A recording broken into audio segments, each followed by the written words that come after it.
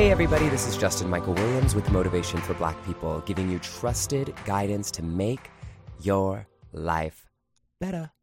And this episode is all about self-acceptance. And what I want you to know right when we start this episode is that it's like most of us, when we think about self-acceptance and self-love and like self-confidence and loving ourselves, we have it all wrong. Because we base our self-acceptance oftentimes on what we do. But real self-acceptance is not about what you do, but about who you are, about who you actually are.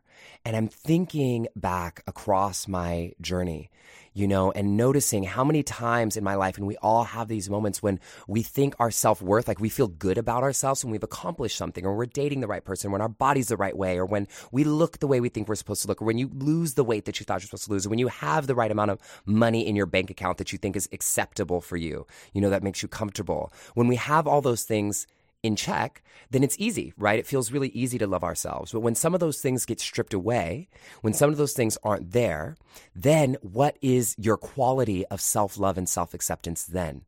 If our self-love and self-acceptance relies on what we do and what we have, then when those things go away, so does our self-love and self-acceptance. They're reliant on things, and all of those things and job titles and descriptions and accolades and accomplishments, all of those things wane and fade away. But when we focus our self-acceptance on who we are versus what we do, that's where true, lasting self-love and self-acceptance really lies. And this journey for me, it's really interesting. I'm recording this episode right at the end of Pride Month. And I was thinking about recording an episode, and I'm like, I should do something for Pride. And I was like, I don't want to do anything for Pride. Like, my whole life is Pride. And then I started really unpacking this word, pride. And like, what does it really mean to be proud of not just your family and your community or whatever, but to be proud of yourself, and how easy it is in the times when I've been on top of the world, or when I got this accomplishment, or when, I put out my album, or blah, blah, blah, had this success, how easy it is to be proud of myself, and how easy it is for other people to show that they're proud of me when I'm accomplishing and doing and overachieving and being and doing more and overworking. It's easy to be proud and to see that people are proud of you then. But when all of that's gone, right? I'm not meaning like your accomplishments go away, but I'm saying underneath, in the deepest rooted sense, in terms of who you are without accomplishing anything, do you feel proud of who you are inside? And thinking about this, really reminded me of my journey growing up. And I think you may be surprised to know that, like, one of the biggest struggles in my life, I would say the biggest struggle in my life internally, has been around my self-confidence and my self-worth and my self-love and my self-acceptance. And, I know that's sometimes surprising for people to hear when they see me, but I think one of the things that I'm most committed to is keeping it just so real with you guys, because on my journey, grew up in a home with a lot of love, around me. My parents did the absolute best that they could. I think one of the things that I'm really learning as I'm growing and healing a lot of stuff with my parents is that my parents were kids when they had me. Like, they were younger than I am now, and I can't even imagine having a damn dog, let alone a child, So for all you parents out there, hats off to you. And my parents sacrificed and did so much for me. But at the same time, there was still a lot of trauma inflicted, and this happens to all of us. This happens to all of us in so many different ways. And for me, thinking about Pride Month, one of the things that I'll share is I knew that I was gay before I even knew what the word meant. And I think actually back to the first time I ever heard the word gay. So I was in second grade, and we were on the playground playing Foursquare. And all these boys in the fourth grade, I used to get super bullied, like bullied bad in school. So bad that my grandpa, who's no longer with us, So we used to live like walking distance from school. When I say walking distance, I mean you could see the front of my house from the playground of school. And I used to get bullied so bad that my grandpa used to drive across the street to pick me up in the front of the school, to put me in the car and drive me right back across the street to go home. Because if I walked home, kids would jump out of trees. One kid got expelled, all this stuff. It just was a terrible experience for me, you know? And I think one of the things that propelled me into being an overachiever, because it was the one thing nobody could fuck with me on, was that I was smart, you know? But anyway, I was out on the Foursquare, playing Foursquare, and these fourth grade boys, one guy, I think his name was Xavier, he was just like, and Leotis was the other guy's name, I remember, and they were just teasing me saying, you're gay, he's gay, gay. And I was like, what's gay, right? Like I literally had never heard the word before. And they're like, oh, it just means you're happy. It just means you're happy. And I was like, what? Like, okay, sure. But I knew something was up, but I couldn't quite figure it out. So they had like just tried to tell me that gay meant happy, which of course it is one definition. And so I go up to the yard duty teacher and I'm like, what's gay? And she was like, oh, honey, don't worry. It just means that you're happy. So no one tells me, right? So I go, and the rest of the day, I'm like, I'm gay. And everyone's laughing and snickering. I'm like, huh? I'm thinking they're laughing with me, but really they're just kind of teasing me. So I'm walking around school at second grade talking about I'm gay, right? Thinking that it's saying I'm happy. And then I go home and I tell my mom, hey, like, oh, guess what, Mom? I'm gay. And can you imagine? Okay, little second grade coming home. And my mom was not okay. Okay. So she's like, who told you that? Who told you that? Who told you that shit? You know, you are not gay. Gay people go to hell. And gay people have the disease where you get HIV and you get AIDS, actually, is what you said. Gay people get AIDS. And, you know, my mom, I'm going to say this right now, in the knowledge that she had at that point, that was her awareness, right? Gay people are bad. Gay people go to hell. Gay people have AIDS. And now you guys would be shocked if you see my mom. She was out protesting for Prop 8 more than I was. She'd been out at the prides, holding rainbow flags, everything. So my mom has accepted me so much at this point in my adulthood. But when I was younger, it wasn't that way, right? So I knew instantly. She was like, you are not gay. So my first understanding of what gay meant was that whatever the hell it was not okay. Whatever it was not okay. And then I remember another time, right, when I was walking in San Francisco with my mom, and these two, and I was probably, 10, something like that. And me and my sister and my mom were walking in San Francisco, and these two just queens come, walking down the street. Guys, exactly as you can picture it. They were wearing like short jean shorts and like mesh tank tops, and they were just switching and, hands, wrists curled over. And they're walking down the street, and my mom goes, oh my God, hurry up, cross the street. We don't want to get HIV. We don't want to get AIDS. And I was like, Mom, what is AIDS? And she was like, that's the disease that the gay people, that God gives the gay people so that they, go to hell. And it's their punishment for being gay. And I just remember, like, this is what I knew, right? But mind you, this is what I'm understanding at home about what being gay means. And then at the same time, I'm at school and everyone's calling me gay, right? And I just have this weird thing of like, well, I don't want to be that. I don't want to be that. And I feel like one of the important things to note here is like whether you're gay or straight or whatever the hell you are, and if you're somebody who's not gay and you're listening, trust me, there's some kid or some person in your life who's hiding or is going to come out or has come out. And this story that I'm sharing is a story that many of us go through. It's like a shared trauma in the gay community. So I want you to make sure you're listening extra closely to get an understanding of how to deal with this stuff. But for all of us, this is going into a story about real self-acceptance. And I'm telling you this about the gay part because what happened early on for me is once I started to realize that I did like boys, which for me happened early, like I was like 8 or 9 and I knew what gay kind of was. And I remember I was playing baseball. I'm talking a little kid, okay, like pee-wee, whatever you play, baseball. And I remember the coaches would like slap all the boys' butts, right? When you're like, yeah, good job. And I remember knowing like, I like this more. Like I used to try to do good stuff in baseball so that I could get the coach to slap my booty, right? And I knew that's not what the other boys were doing. And I knew something then was different, but I still didn't know, oh, is it gay? Is it this? And then I get in junior high and I have girlfriends, and I did like girls, actually did, and sometimes still do every once in a while, to be totally honest with you guys. But mostly, I was having these attractions to boys, and I was secretly, doing things with boys in the locker room. And then in high school, I had girlfriends and like doing things with boys after band practice and like having all these sexual experiences. But deep down, like knowing that everything that I was like implanted in me was not okay, that it was wrong, that I was going to hell, that I had to be somebody different in order to be loved and accepted. That's the key. And I think we all share this, no matter if you're gay or straight, whatever the hell you are in between. We all share this trauma of trying to be somebody different, to be loved and accepted. And that's when we abandon our self-acceptance. Okay, so do you see how this happens? By abandoning ourself, we try to become what we expect or what we think other people expect us to be, so that we can be accepted from the external instead of being accepted from the self, from the internal self. And so for me, God, it really was, to be totally just fucking like honest with you guys, it just fucking sucked for me.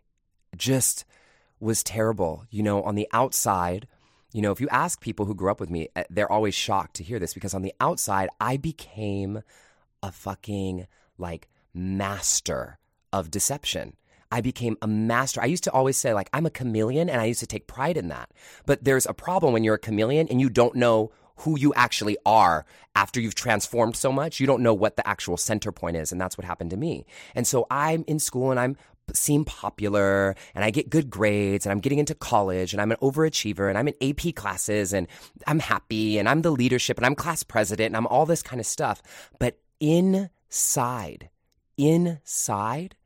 I felt like shit, because everything that I was being was because I wanted other people to accept me. And this happens because, early on, I got this message that who I am is not okay. So I better try and be or do or act some other kind of way to be all right. Okay? And so we get practice at this. And I'll tell you guys one more story. It's just never told these stories, publicly. And so one time, this was like a big one for me. So one time, what I used to always get teased about at school was like the way I walked and the way I talked, and really just everything. But one time we were walking into the Home Depot, very specifically remember this, and I was walking in front of my mom and my stepdad, and my stepdad goes like, come here. And they're like, why are you walking like that? Why are you switching your hips? Why are you walking like that? And he comes over and has me walk on the sidewalk, and he's trying to teach me how to walk like a man. And meanwhile, I'm this little kid, right? Like just walking, normal, just trying to walk. And like now I know even just the way that I walk naturally was not okay. So then I was in my room with the door closed in the mirror, practicing trying to walk a different way. So all the way down to the core of my being, I just became an expert as this is who I have to be accepted. I had girlfriends, I had everything. And then, I go to college, and this was kind of the moment, when we're talking about pride or whatever, like I was getting ready to go to college. And this was such a funny moment to me, because I get to UCLA, which is where I went to school, and it was our orientation. And I'm sitting with this huge group of people. And I remember I was so afraid, because at this point I had only come out to like a small handful of like my closest friends in high school. And I was thinking, oh my God, how am I going to come out? Like, what am I going to do? Like, I'm in college. I'm not going to hide anymore because I'm all the way in LA and my whole family's in the Bay Area. I don't need to hide anymore. What am I going to do? And so I was planning this whole way that I was going to come out to people. And I sit in this fucking circle of people in the quad at UCLA, and we're all talking, and then we're going around the circle, and one of the girls just looks at me, and it's quiet. I'm talking, there's like 30 people from my dorm floor there. And the girl turns to me, she goes, so do you have a boyfriend? And I was like, no. She was like, have you ever had a boyfriend?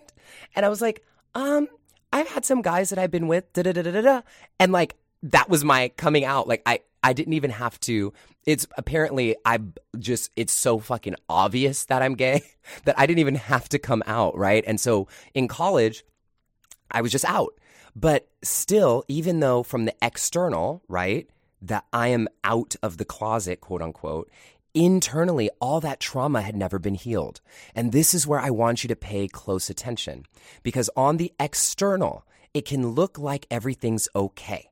This is what I'm really getting to here, right? On the external, it can look like your life is in order. It can look like joy. It can look like success. It can look like happiness. It can look like pride.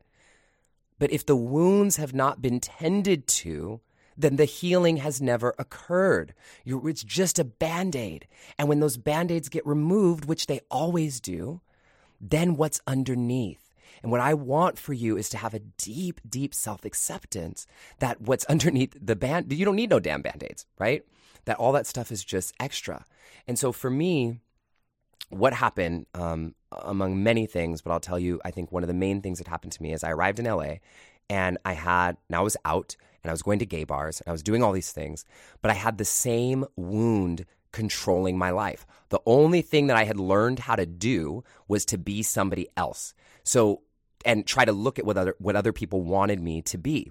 And so what I did in LA was I was like, okay, so what does it mean to be a gay guy? Oh, okay, so you have to wear really tight jeans. Oh, you get your eyebrows done. Oh, you barely eat, or you're super buff or whatever. And I developed a really, really bad eating disorder for a couple years. And this is something that doesn't get talked about publicly enough for men.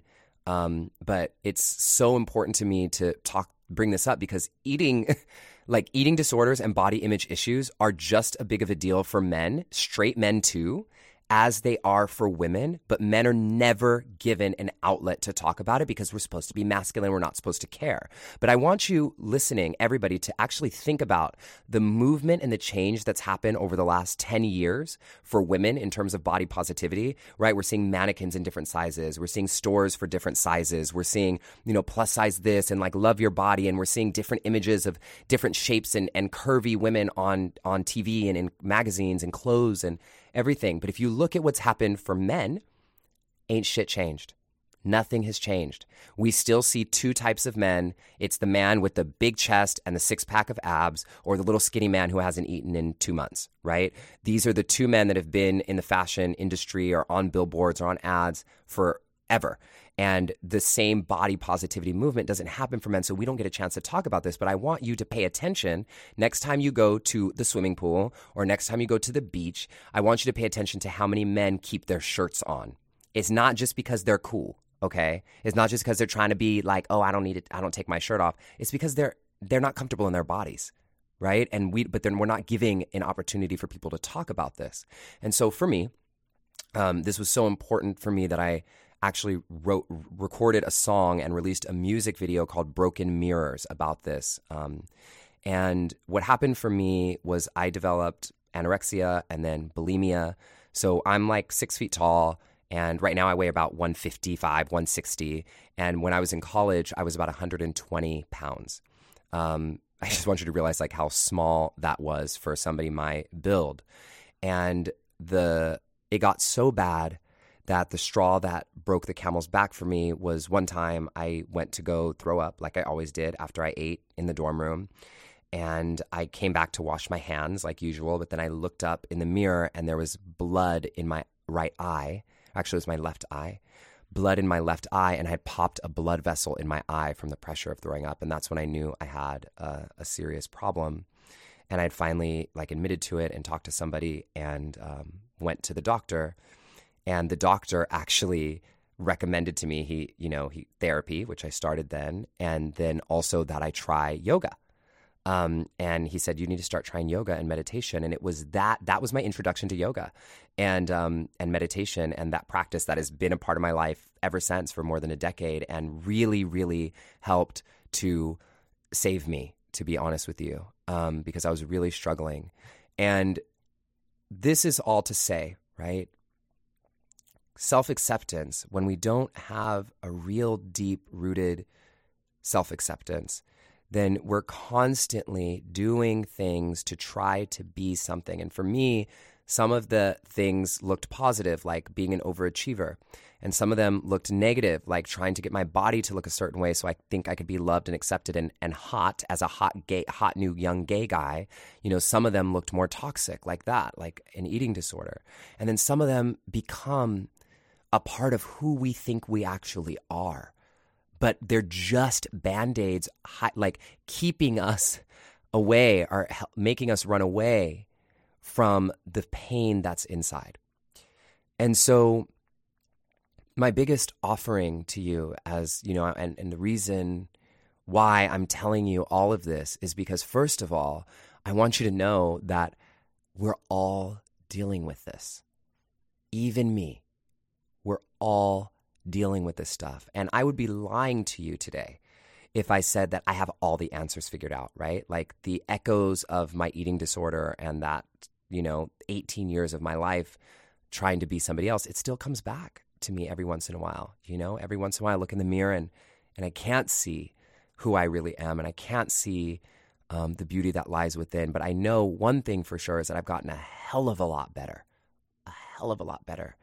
And I want to share some of the ways, that I've gotten better with you so that you can use this yourself. And obviously, I'm going to say this now, like some things you just need professional help, right? Like we just need therapy, and there are so many resources in our communities now. And I love that mental health is an open conversation now in our communities as Black people. I'm in therapy every single week, y'all. Every week, right? Every week. I would not be who I am today if I wasn't. And so I'm saying that like this podcast is not a replacement for that, but I think I would like to give you some of the tools that have worked deeply for me. And the first thing that I'm going to do on here is guide us through a short meditation. So wherever you are, this should be a meditation that you should be able to do. And this is something that you can use anytime just to help you ground into yourself a little bit more. And then I'm going to talk to you about a couple other things that you can do that don't involve meditation. So wherever you are, if you're in a place that you can close your eyes, I invite you to close them. If you're not, if you're driving or something like that, definitely not a good idea. But this will just be a short couple of minutes. And I'd like you to place one hand over your heart and one hand over your navel. And on the count of 3, exhale everything out of your system through your nose. 1, 2, 3. Exhale everything out of the system through the nose. And now slowly inhale into your belly first, so into your lower hand first. And then let it come up into your chest and into your collarbones and into your throat, all the way up into your jaw. Let the breath come deep inside of you and hold it. And now as slowly as you can without making a sound, let the breath come out of your mouth. So you blow it like you're blowing through a straw. Slow and without a sound, all the way to empty. So we're balancing and regulating the nervous system here. Let's do that again. Deep breath in through the nose, belly first, up into the chest, into your heart, into your collarbone, into your throat, into your jaw. Hold it for just a second. And now slowly and silently exhale through the mouth like you're blowing out through a straw. All the way out. All the way out. And with your hands on these 2 very powerful energetic centers of the body, just start breathing normally again, just naturally. And we have one hand over the heart to really anchor into the center of love, and one hand over our navel, because the navel is considered in most spiritual traditions the center of our power and our confidence. And what we want to do is we want to align these 2 places, the center of our power and the center of love, to ignite at the center of our being so that we have love for ourselves and confidence in ourselves, all together in one. And now I want you to repeat to yourself mentally, what am I hiding from myself? Ask that question. What am I hiding from myself? what am I hiding from myself? And you can just see if anything arises. And you may even ask the question this way and see if a different answer comes. What am I hiding from? What am I hiding from? Because we're all in some way hiding from something. We're hiding from our fears. We're hiding from our power. We're hiding from success. We're hiding from love. We hide, which is the opposite of pride. We hide. It's okay. But the first step is awareness and knowledge and a willingness to just see it. Like hide and seek, just to spot it. And from that place, we can start to take action. So just see what comes to you. What am I hiding from? What are you hiding from?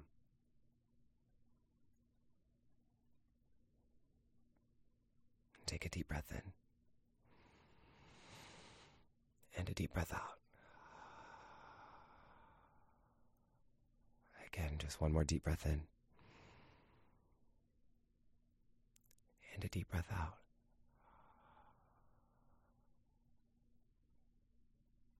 If your eyes are closed, you're welcome to open them, or you can keep them closed. And this is the thing. We have to start by acknowledging what we're hiding from. Okay? So for me, I was using success, and I was using sex, and I was using, partying, and I was using anorexia and bulimia and accomplishing to hide from the pain that I felt that I was not enough. I was hiding from this core wound in me that told me that I wasn't good enough. I was hiding from that pain because it fucking hurts. And that's okay. But as Black people, one of the things that we've gotten way too damn good at is pushing stuff down so that we can try to present and be acceptable and succeed and accomplish. But this time is up. No more. This is our time. We are the first generation that has the luxury to think about mental health, to actually invest our time and energy into it. We've been paid for by our ancestors. We've been paid for.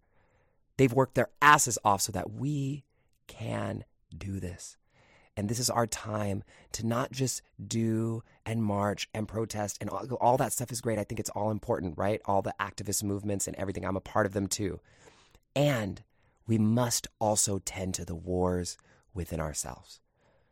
Because it's only if we do that we'll be able to stop passing this shit down. And we'll stop recreating the cycles. And so what I invite you to do is to just take a moment when you're done listening to this, whether you do it on your phone, or whether you stop and journal for a few minutes, or you wait and do it later, or you call a friend and talk about it. I want you to spend just a few minutes just journaling with yourself. And it doesn't have to be a big deal, just writing a little bit to yourself. A love note to yourself. Imagining you're talking to your younger self, like a child version of you, as an adult, telling them it's okay. And write a love letter to yourself, saying it's okay. If it was mine, I would say it's okay, Justin. Who you are is so important. All the things people are teasing you about are the things that are actually going to make you successful and unique and important in the world. And I would just talk and write a love note to myself. And this is something that really helps, because it helps you start to heal and let that child within you who thinks they're alone, who's still trying to control things, who's still afraid, it lets them start to loosen their grip and stop controlling your life from the background. And they know that it's okay. They know that they have your back, or you have their back. And so this can be deep work, right? So what I want you to do, just to be very clear, is take a moment to just write a love note to yourself, your younger self, or you can even write it to your current self. Not just to hype yourself up, but to really imagine your younger self coming with all the pain and all the wounds and all the fears. Imagine them coming to you as a little child and saying, I'm scared. And they're hiding and they're scared. And then what do you say? What do you say to that child? To the child within? This is where we begin. There's much more that we can do from here, but this is where we begin, because we can't do things to heal what's within. We have to be, we have to become. And so this is an inside job, my dear. It's an inside job. So I'm going to end here because I think we've gone through a lot. I've even stirred up a lot for myself. But I think what I really want to make sure more than anything that you know in this episode is that you are worthy. You are so fucking worthy for who you are. Not just for what you do, not just for what you create, not just for what you've accomplished, not just for your jobs and your successes and the money that you want to have in the bank or how you look. It's none of that shit matters. That much at least. Who you are matters most. That's it. So please take a few moments now to just journal, see what comes up for you. Write that love note to yourself. And if you haven't done so already, I invite you to subscribe on Apple Podcasts. And if you're on Apple listening, to write a comment for this episode or rate the podcast, because that really helps more people see this content and this information. It makes a big impact. And I just want you to know that I love you. I honor you. It's a great honor to be on this journey with you. And I'll talk to you next week. This has been Justin Michael Williams. Bye for now.